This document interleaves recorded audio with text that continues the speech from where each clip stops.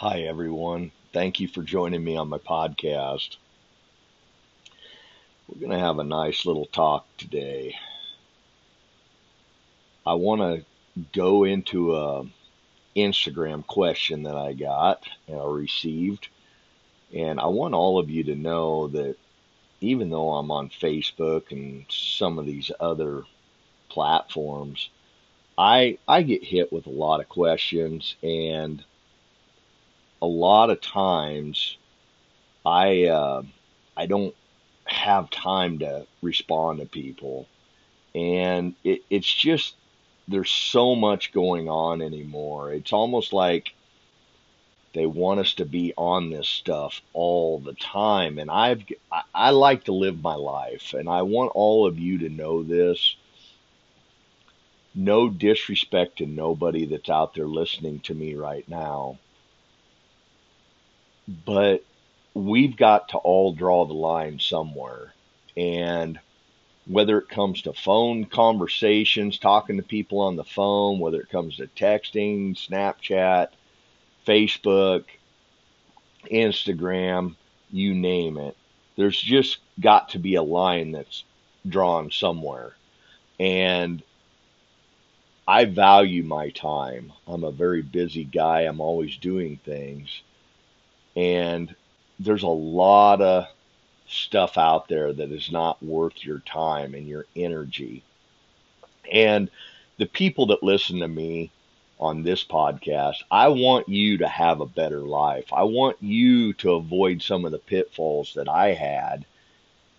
And the way I do that is I tell you about my pitfalls. And I want it to open your eyes so you can see more clearly. So obviously my Instagram, this person that wrote me, the message disappears after so long. But I remember the message, so hopefully he's not going to get totally upset with me for not responding. It just, there's several different kinds of messages. You have the people that follow you, and then you have the people that just write you a question, and they aren't probably following you because they come up in a whole different area.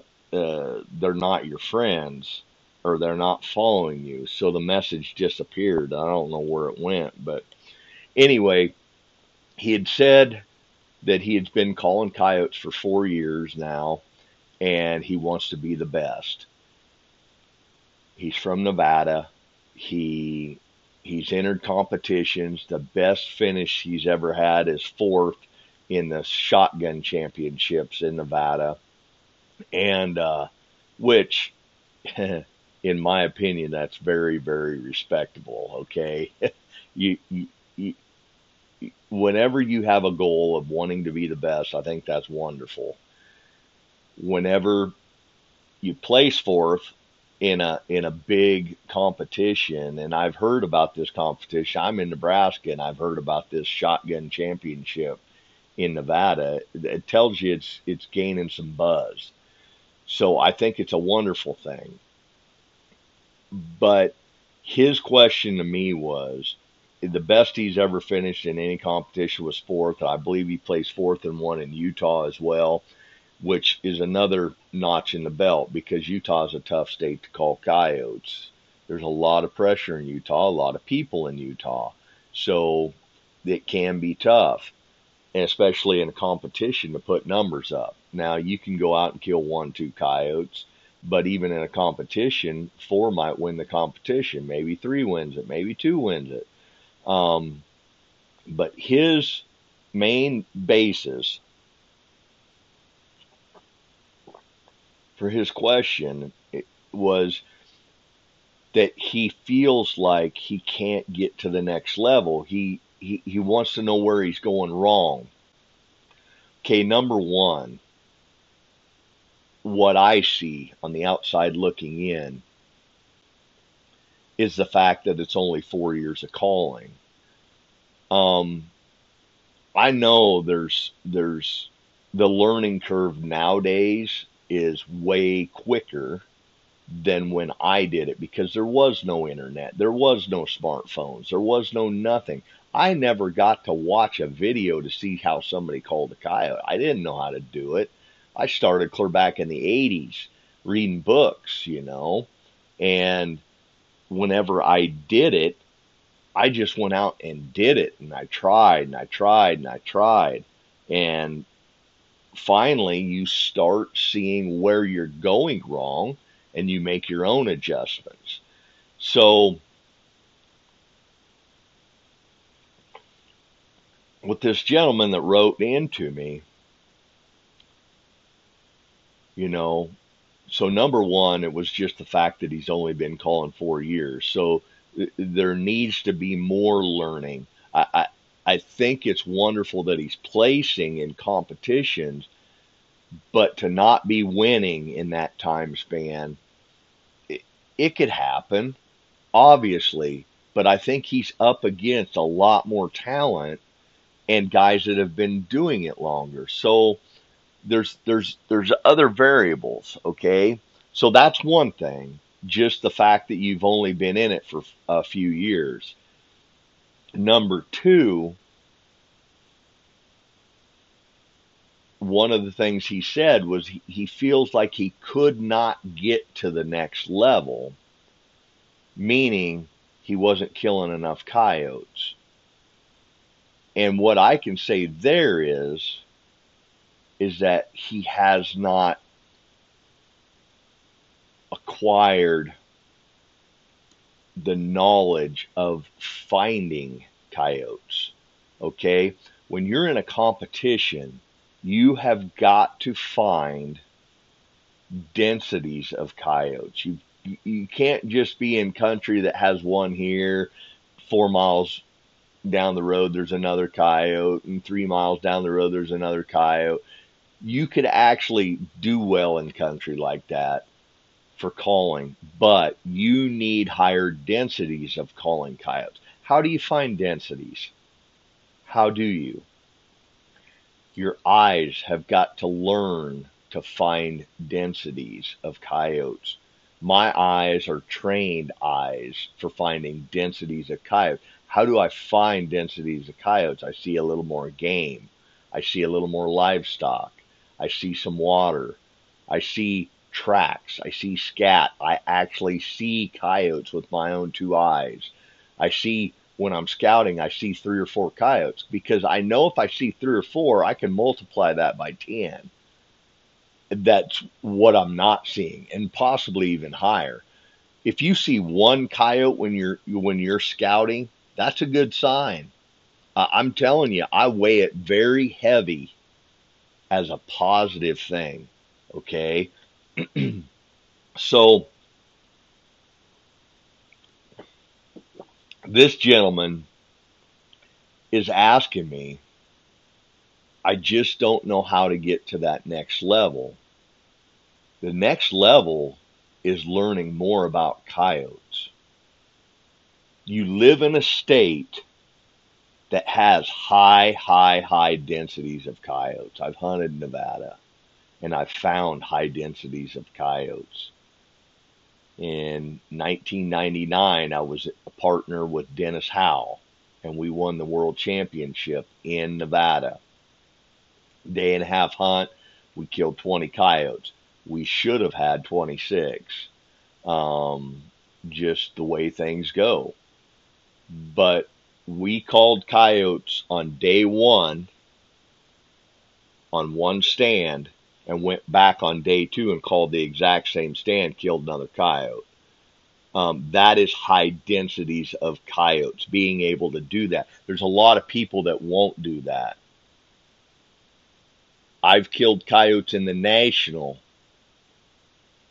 in a morning, killed a coyote, went back in the evening and called that same stand and killed a coyote. You are not going to find people calling the same stands like that, because number one, they don't have confidence. Number two, they don't know how to find densities of coyotes. Now, what I can tell you about densities of coyotes is Like in the National, when I called coyotes like that, whenever I called one in the morning and then one went back to the same stand in the evening, I was on a travel corridor. Les, what is a travel corridor? A travel corridor is something like a river, a stream, a lowland that has a willow bottom with a stream all the way through it. Coyotes are working those draws all day long, every day. They're natural travel corridors because people aren't going to be as easy to see them because that coyote could just be in and out of the brush or it can always be in the brush and no person could see him. So that coyote is not being seen, so he is safe and he feels safe. So he's hunting and it's cold out, so he's just constantly moving. And those are the places that you're going to have better luck. Okay? Travel corridors are also places that can have densities of coyotes. You can kill one coyote here and go a half mile, kill another coyote, go a half mile, call in a double, kill them, go another half mile, call in a triple, and kill them. Natural corridors, travel corridors, natural areas like this are going to hold densities of coyotes because there's an abundance of cover, there's abundance of things to eat, and there's probably some water. Water's very vital to a coyote. That's why a lot of times in a competition, a lot of people go straight for river bottoms, creek bottoms. I like willow sloughs, willow creeks, willows, because rabbits love willows. Magpies love willows. I like to call knowing the birds are going to tell me what's out there. I'm always paying attention to the birds. If I see, say I walk up to an edge of a hill, a bank that overlooks a bottom, and I walk up there, and three quarters of a mile upwind from me, I see several crows fluttering around, and I see a couple in the trees, and I could see magpies flying around. What does that tell me instantly? It tells me there's a coyote close. A lot of times, ravens, crows, birds, they are close to coyotes because that coyote's hunting or he's killed something or another animal killed a deer, killed something where there's some scraps. Okay? Anytime you have bird activity, it's to be paid attention to. Now, like I said,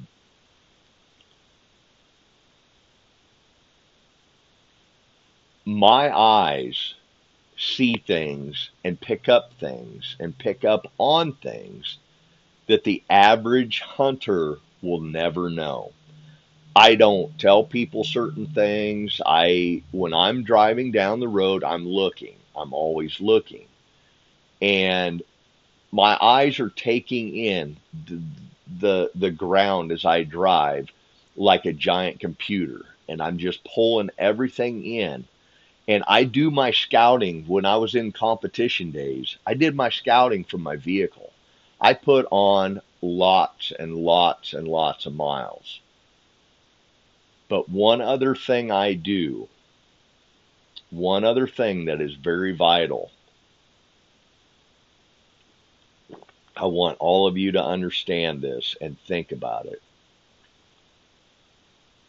When you are looking for densities, you've got to learn to talk to people. I can ask a mail carrier. I can strike up a conversation with a mail carrier or even some rancher that's traveling out through the country. Anybody that's driving a highway, I can limit my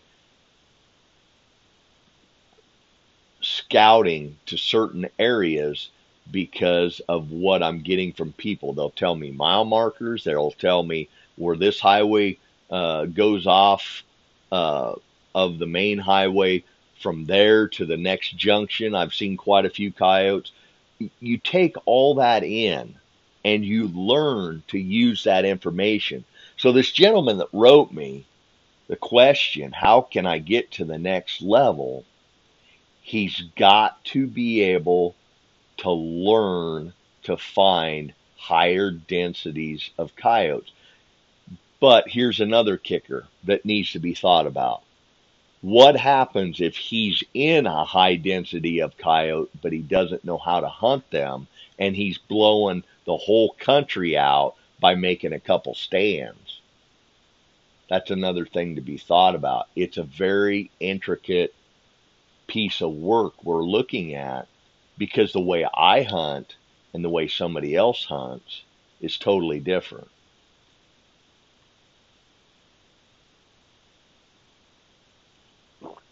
So I'm going to tell you a story. The last year that I won the national in Rawlins, Wyoming, the national coyote calling competition, I was partnered with Robin Blake out of Encampment, Wyoming. Robin is probably 10, 12, 13 years older than me.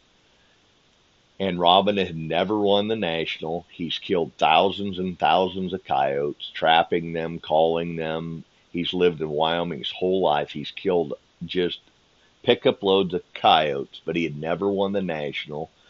I don't think he ever beat me in the national. Him and his brother were usually always partners, but me and my brother were always partnered too, but they had never beat us in the competition, like placed higher than us, even though he'd lived there his whole life. That also, when it comes to competition calling, tells you that everybody looks at what they have in front of them differently. I'm a run and gun guy. I know how to find densities of coyotes. And when I find densities, I know how to kill them. You can get lucky on a competition and win a competition. Absolutely. But when you're competing against 75 to 100 teams, there's not a lot of room for error. So you got to be on your shooting game. You got to be on your calling game. You got to be on your analytical game on how you're going to do it, how you're going to set up, why are you setting here instead of, and not over there, and how you're going to go after those densities of coyotes. Okay, so I really hope this young man finds my podcast, because I think I can help him. Um, he lives in Nevada, so he has access to finding his density of coyotes. Okay, chances are when he hunts the shotgun championship, he's hunting his honey holes. Okay, everybody's got honey holes, but if I lived in Nevada, I would have honey holes upon honey holes upon honey holes, and I'd have backup honey holes that I'd never called, but they look like honey holes. That's how I roll. Okay, especially when it comes to competitions. You've got to have plans and backup plans.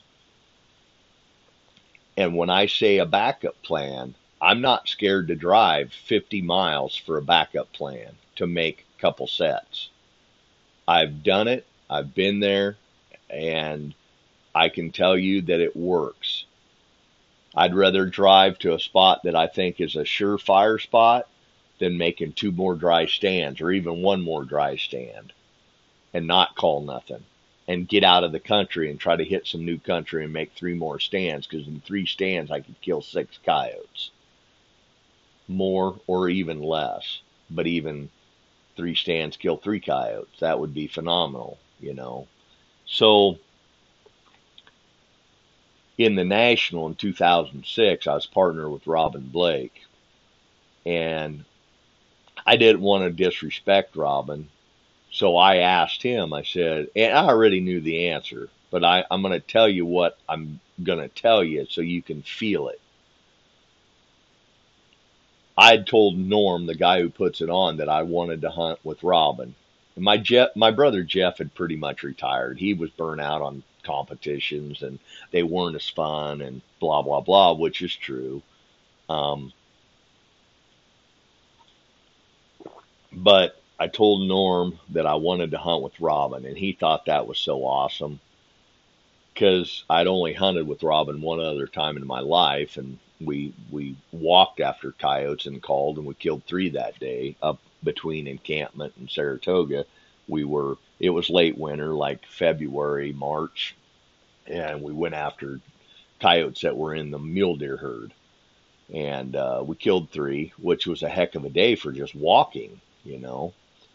And that's what I love about what I've done in my life. So many people can't even imagine that. You know, we're up at 8,500 feet, right in with all the deer and the rocks and the trees, and we're calling in coyotes and killing them. And as soon as we'd kill them, we'd skin them, and then we'd just drag their pelt on the snow.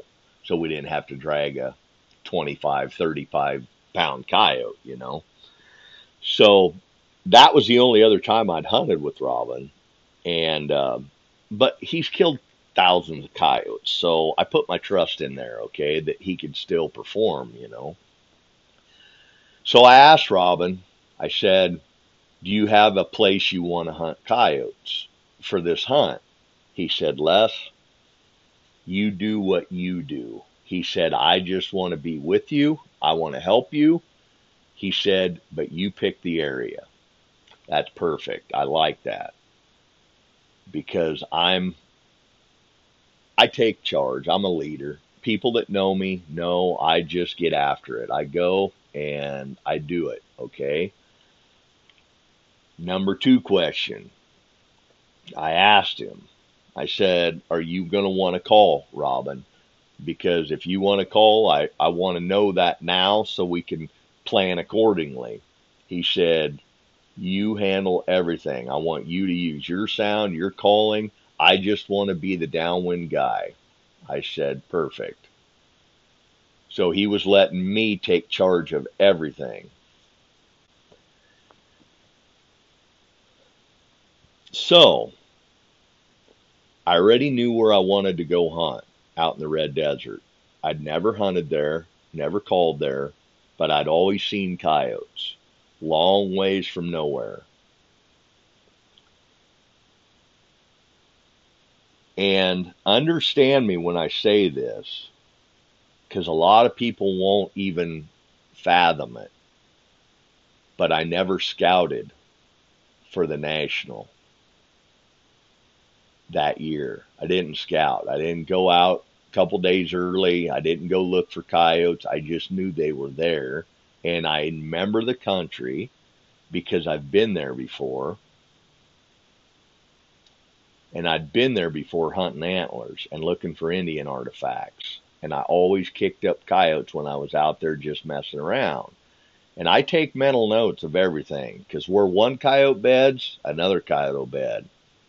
They like the same area, same place. And you know what else I learned? I learned where there's water holes. I found water holes. I found elk. I found lots of elk. And not that even all that mattered, but it was game rich. You know, there was a lot of game.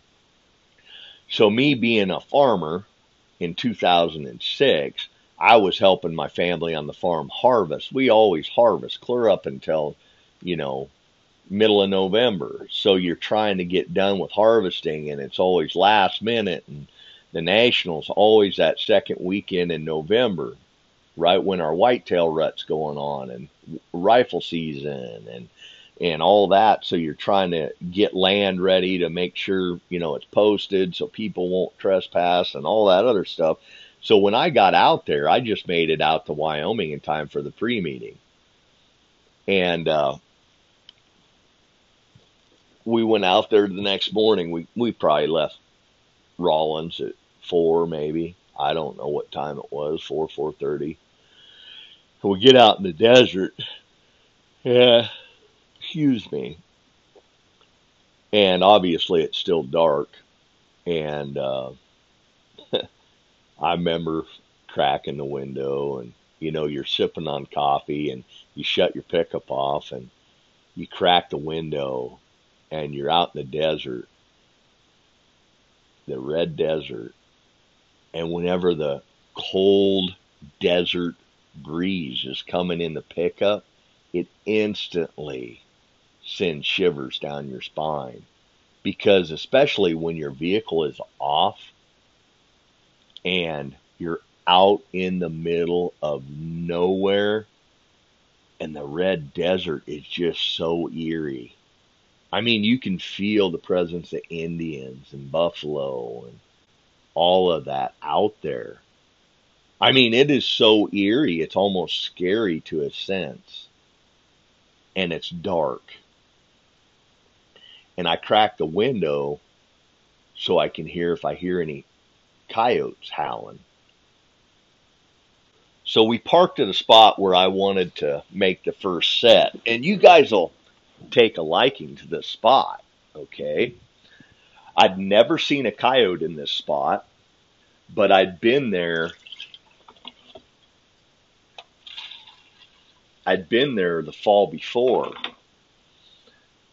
because I helped a gentleman kill his first bull elk, and we killed a 6x6 right there.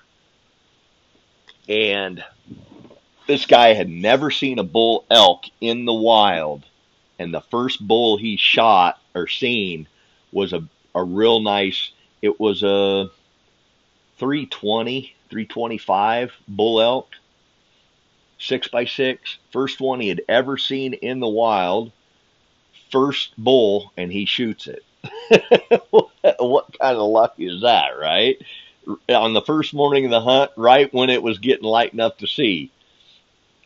So my story is that I was in that exact area. I didn't see any coyotes there around that bull. I had seen them there in the past because I'd been there several times. But I just knew they were there. Okay. So when I pulled into this spot, it was where there was an old gas well, natural gas well. And we're sitting there. It's pitch black. It was just eerie because the wind wasn't blowing. It was a slight breeze out of the north. Slight, like 2 miles an hour. So when it started getting orange in the east a little bit, and you could see 20, 30 feet out there in the desert, I told Robin we're going to walk straight ahead of the pickup. We're probably going to be going 150 yards. And I said, you're going to go to my right. There's going to be a little sand dune ridge, and you're going to go to the right. And you're going to go down that little ridge, and you'll sit downwind of me down there. So we walked together. We sneaked together out there. And I stopped, and I kind of pointed, and I whispered, and I said, now here's where you need to go downwind a little bit, because I'm just going to be setting straight ahead up here. And he took off, and he went down there. And I waited, and I waited, and I waited. I got to my spot, got set up, and started getting more light out. And as it got light, straight in front of me and a little bit to my left, a sand dune appeared. And the sand dune went pretty high in the air above me. And to the top of that sand dune was about 300 yards away.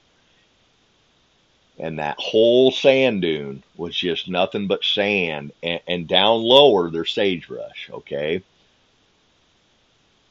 So I could see a huge, wide open face of a sand dune.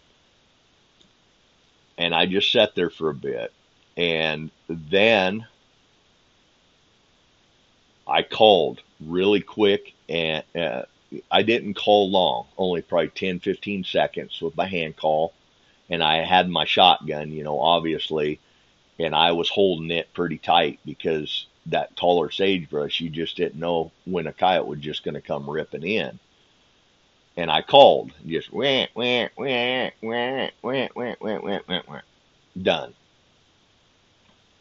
And I sat there, and my head's on a swivel. You like freaking out as soon as you call first stand in the morning, and it's still dark, practically dark. You can't see very far, so your head is just like tweaking, like you took a hit of meth or something. You're just like, oh my gosh, where's one coming from? I can't see very far, you know.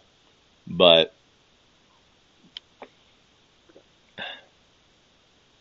about 3 minutes later, and I didn't call, I only called that one time, and I do that just to open things up and just to sit there a little bit. And then, right on the back side of that sand dune, I couldn't see it, but it's right over the top, a lone male. He howls right behind that sand dune that's 300 yards from me. He's right behind it on the tip top, and he's hiding from me because I can't see him. And he howls a big woo,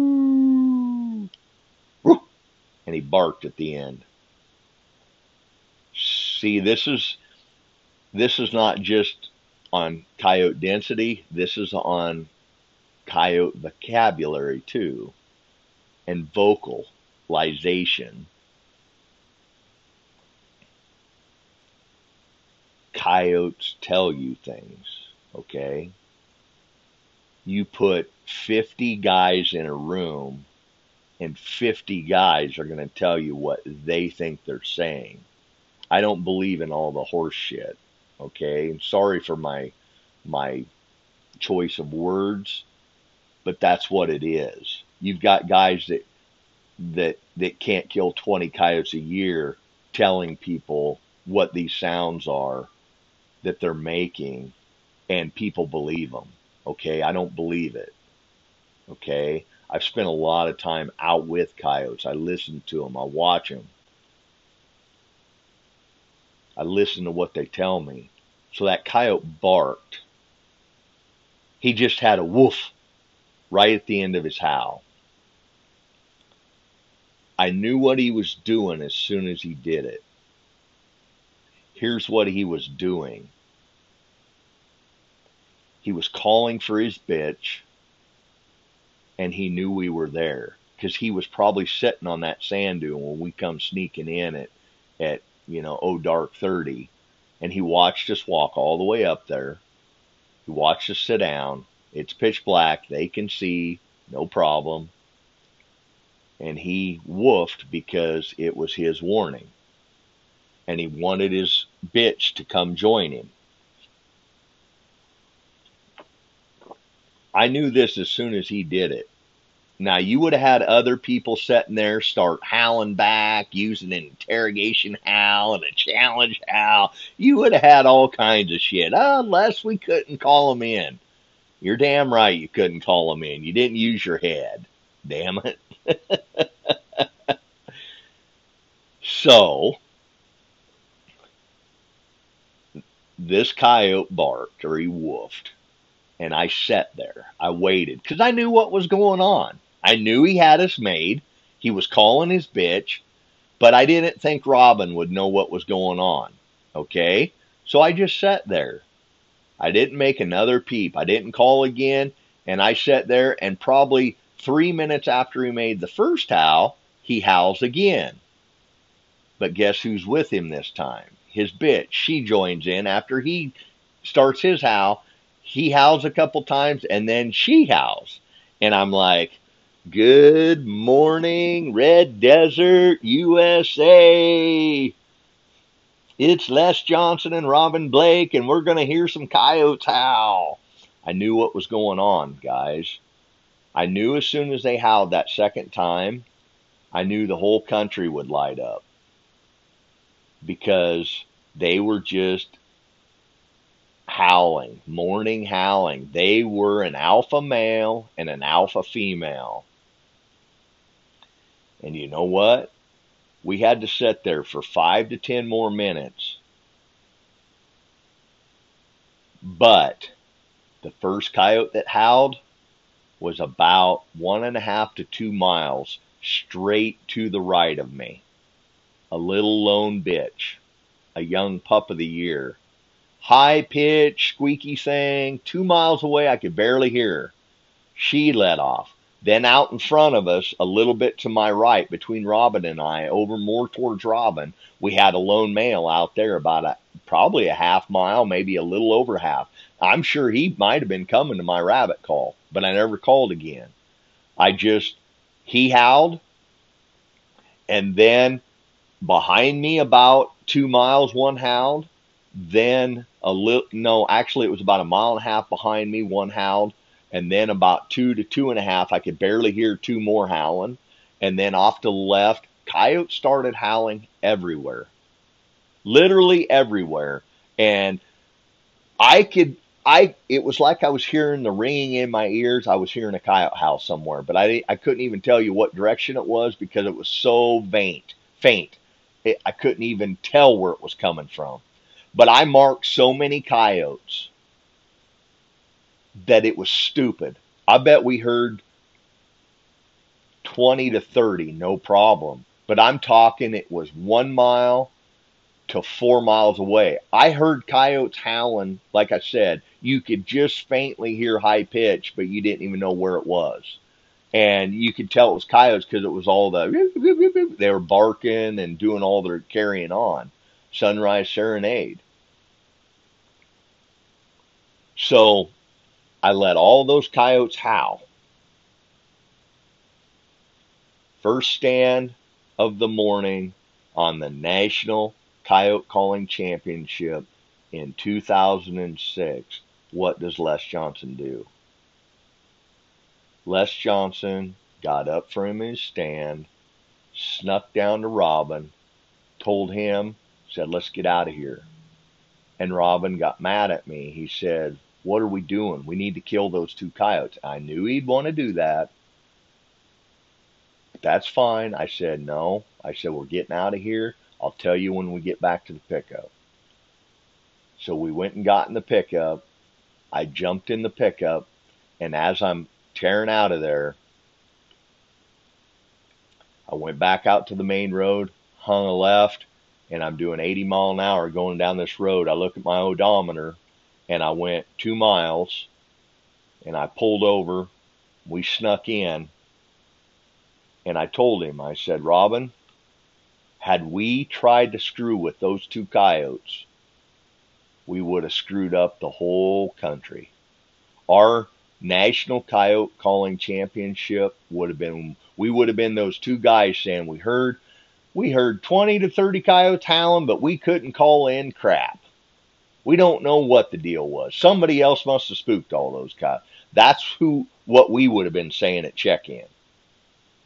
And there's many, many, many guys that do this. They don't understand. They don't have the knowledge. They do not want to back away from coyotes when they're howling. I do, especially when I'm right in the middle of them. I got to get out of there. Why? Because you make one stand and you blew that whole country out. And chances are you aren't even going to call a coyote in because the two that howled, they knew we were there. They weren't going to come in. They were going to start warning barking sooner or later. We might have called the big male in that was out in front of Robin. We would have got one bang, and that would have been the end of it. Yeah, we called a coyote on our first stand, then we couldn't call anymore. So moral of the story, I went 2 miles to my right. We jump out, walk up over the hills. I set up. He goes a little bit to my right, watches down another draw, but it's a huge basin. Second series. And I mean, out in this sagebrush, this white coyote's just ripping through the sagebrush, jumping over it, bounding in. I never called again. And I had a little plateau right in front of me 20 yards, and I just pulled the shotgun up. It ran behind that. I pulled the shotgun up. It come ripping up there and blew with the 10 gauge. First coyote down, and the sun wasn't up yet.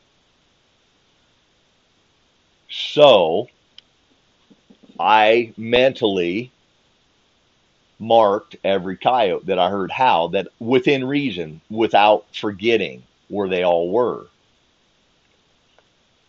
And see, that day, it was so eerie that morning. And that morning was a red sky morning, sailor's warning, meaning the wind was going to come up. And the wind blows every day in Wyoming, virtually. You know what I'm saying. But I felt that weird feeling that morning that it was going to be a rough day, just because I could tell there was turmoil in the atmosphere, and the wind picked up to about 40 mile an hour that day. So by 10 o'clock in the morning, you're about done. But that first day, we killed 9 coyotes right around there, just picking off the edges. I never went into that core area. I never did until the second day. We did a little bit. First day, we killed 9. Second day, by 11:55 in the morning, we had our 11th coyote in the back of the pickup. So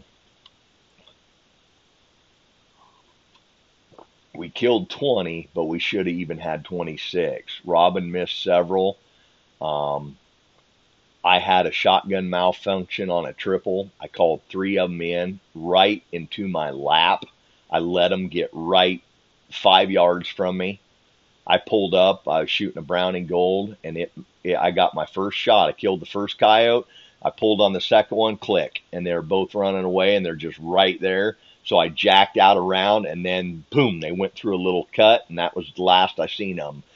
And then I had another one coming in that Robin shot at. So I actually had 4 coyotes come in, but I only seen the 3, and I should have had 3 dead with shotgun on that one set, and I only got 1. But you can all take a situation, an opportunity, and line 20 people up and say, what would you do? Everybody would do something different. The bulk of the people are going to do the same thing, and that's charge right into the center of the coyotes. I cannot tell you how many guys have told me at the pre-meeting, at the national, we are going to tear coyotes up in the morning. We found a bunch, we made a stand, and we killed one on our first set, and then we backed out of there. And I'm like, what? Why the hell you got to kill one? Why? Why do you got to try to call one in just to suit your conscience? I said, coyotes in the night, they travel, and they go smell right where you set up, and then they know the gig. They know your danger. They're smarter than that. So when you are out, when you are wanting to be better, and you want to be in competitions, and you want to get to that next level, and you don't even have to be in a competition, you just want to get to the next level, you have got to learn how to find densities of coyotes. It doesn't always come from seeing it with your eyes, seeing the scat, seeing the tracks, seeing one driving around. Sometimes it's the howling. The howling lets you know where they're at, and that can unlock a lot of things. But when they're howling, they're on alert, because they're sitting there looking around the country, and they howl because they heard another coyote howl. They're watching. A lot of coyotes, when they're bedded down and they get up to howl, a lot of them are up on a ridge, or they're on the side of a hill. They're up where they can see. So if you're driving a pickup around and you're tromping through the brush, pay attention to where you are in the location to a hill, because a coyote could be a mile away watching you walk around.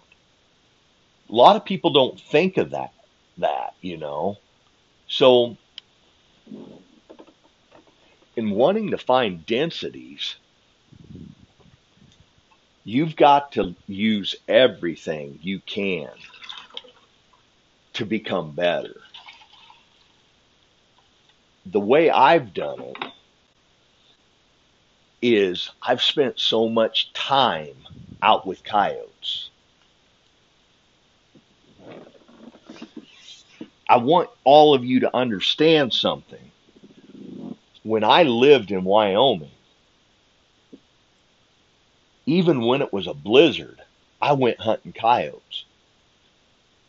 30 below, 40 below, 50 below wind chill, and I was hunting coyotes.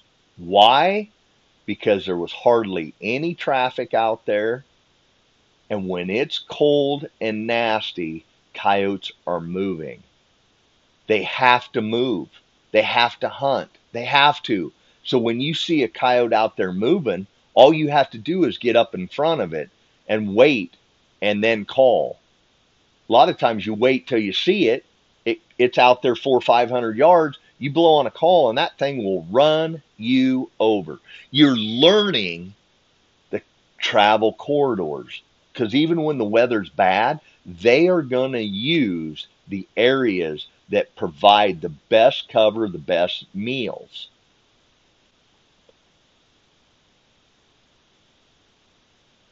So I hope all of you can take a nugget from what I said today.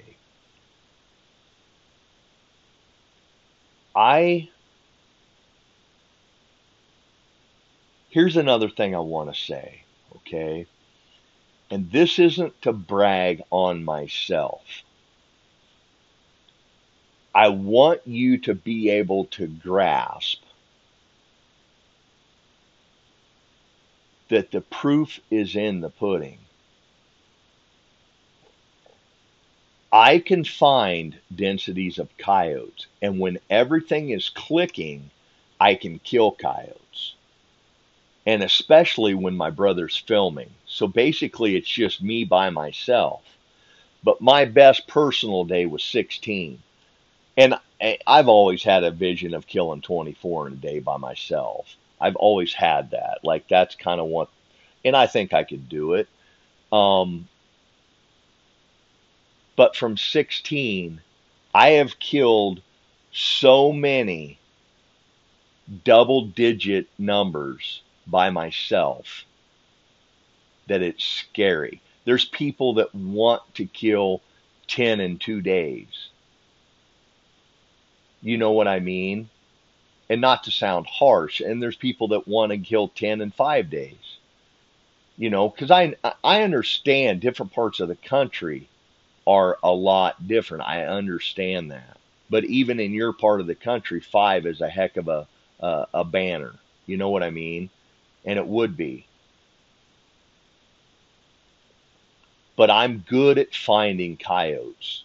And the only way you get good at that, you've got to spend time out in the field.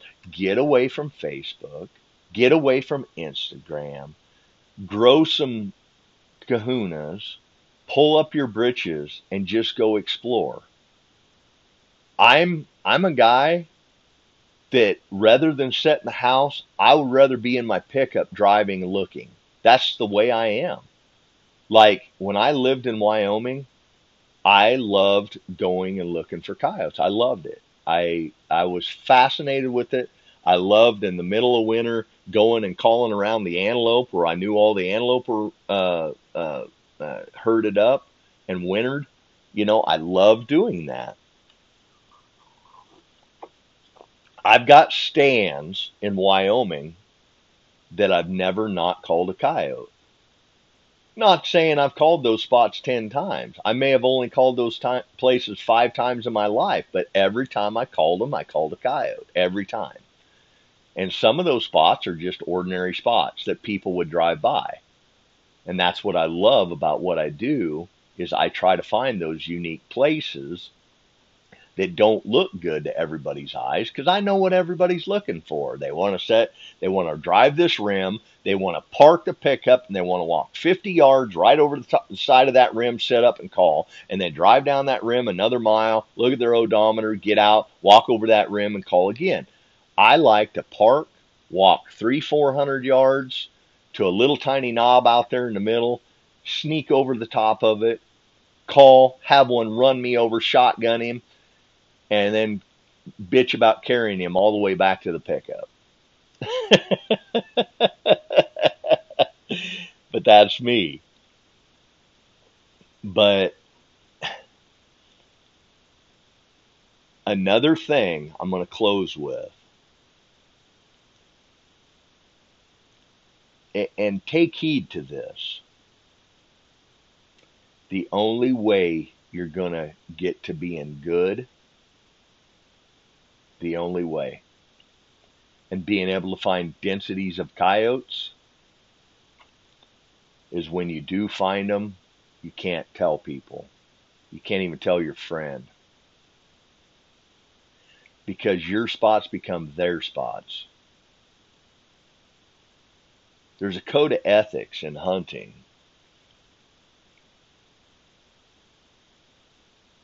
I won't go to where somebody took me. I won't do it. I will never do it. I have respect for that person. I have respect for their land, what they told me and showed me. I won't go back. I like to find my own coyotes in my own country. So don't tell people what you're doing. Don't tell them what you're finding when you are out there.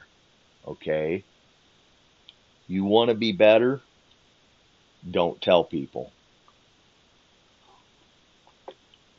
Just like when I went calling in Montana this winter, I had numerous people, where are you at?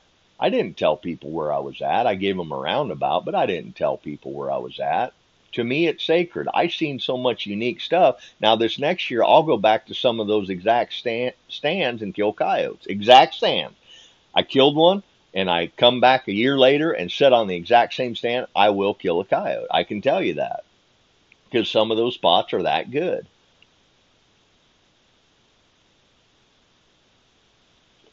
But if the gentleman's listening to me from Nevada, how you up your game to the next level, you have got to find densities of coyotes. If you've got densities of coyotes but you're not killing them, you've got to change your hunting tactic. You listened to me how I talked about 2006 in the National, how we killed 20 coyotes. You've got to back away and start hunting the coyotes from the outside to the inner. You've got to start going clear out and around the edges and getting those coyotes. You've got to stay away from the core. You're hunting them totally wrong. That right there is how you get to the next level.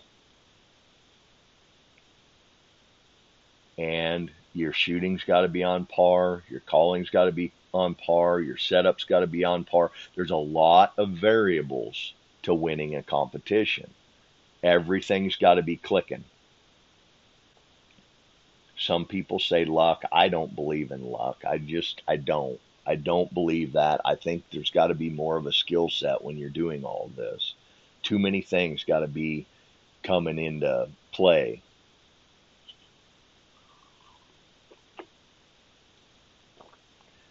Because if you're setting out with confidence and determination, how can it be luck? You're determined, you're confident, you're on top of your game, you're practiced, you're a smooth running machine. So, hopefully that answered some of y'all's questions. I think it was a good talk this morning. But now's the time. If any of you'd like to leave, I'm going to say a prayer. I'm thankful that everybody that's joined me, and you're still here, So if any of you want to join me in the prayer, I'm going to say a prayer for all of us.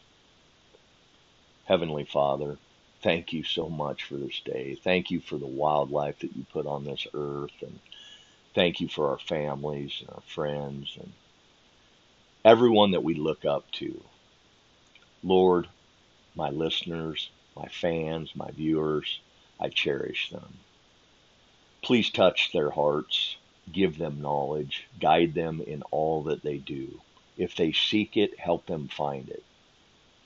If their heart is true, help them to receive their wish. Help them all to be better people, including myself. Help us to change this little part of the world that we are in. There's a lot of turmoil out there, Lord. Please cast the evil far, far from us. Cast them out of this world. Show them who they truly are. Help everybody to have a safe day and a prosperous year, Lord. Help all those that are hurting right now. Relieve them of their pain. Help them to see positive things and give them a boost of encouragement. I thank you for everyone that I have had the opportunity to meet and shake hands with. I thank you for them being a light in my life. In Jesus' name I pray. Amen. Thank you, everybody. I hope all of you have a very prosperous day. Fall is upon us. I'm looking forward to it, and I hope you are too. Until my next podcast, thank you, everyone.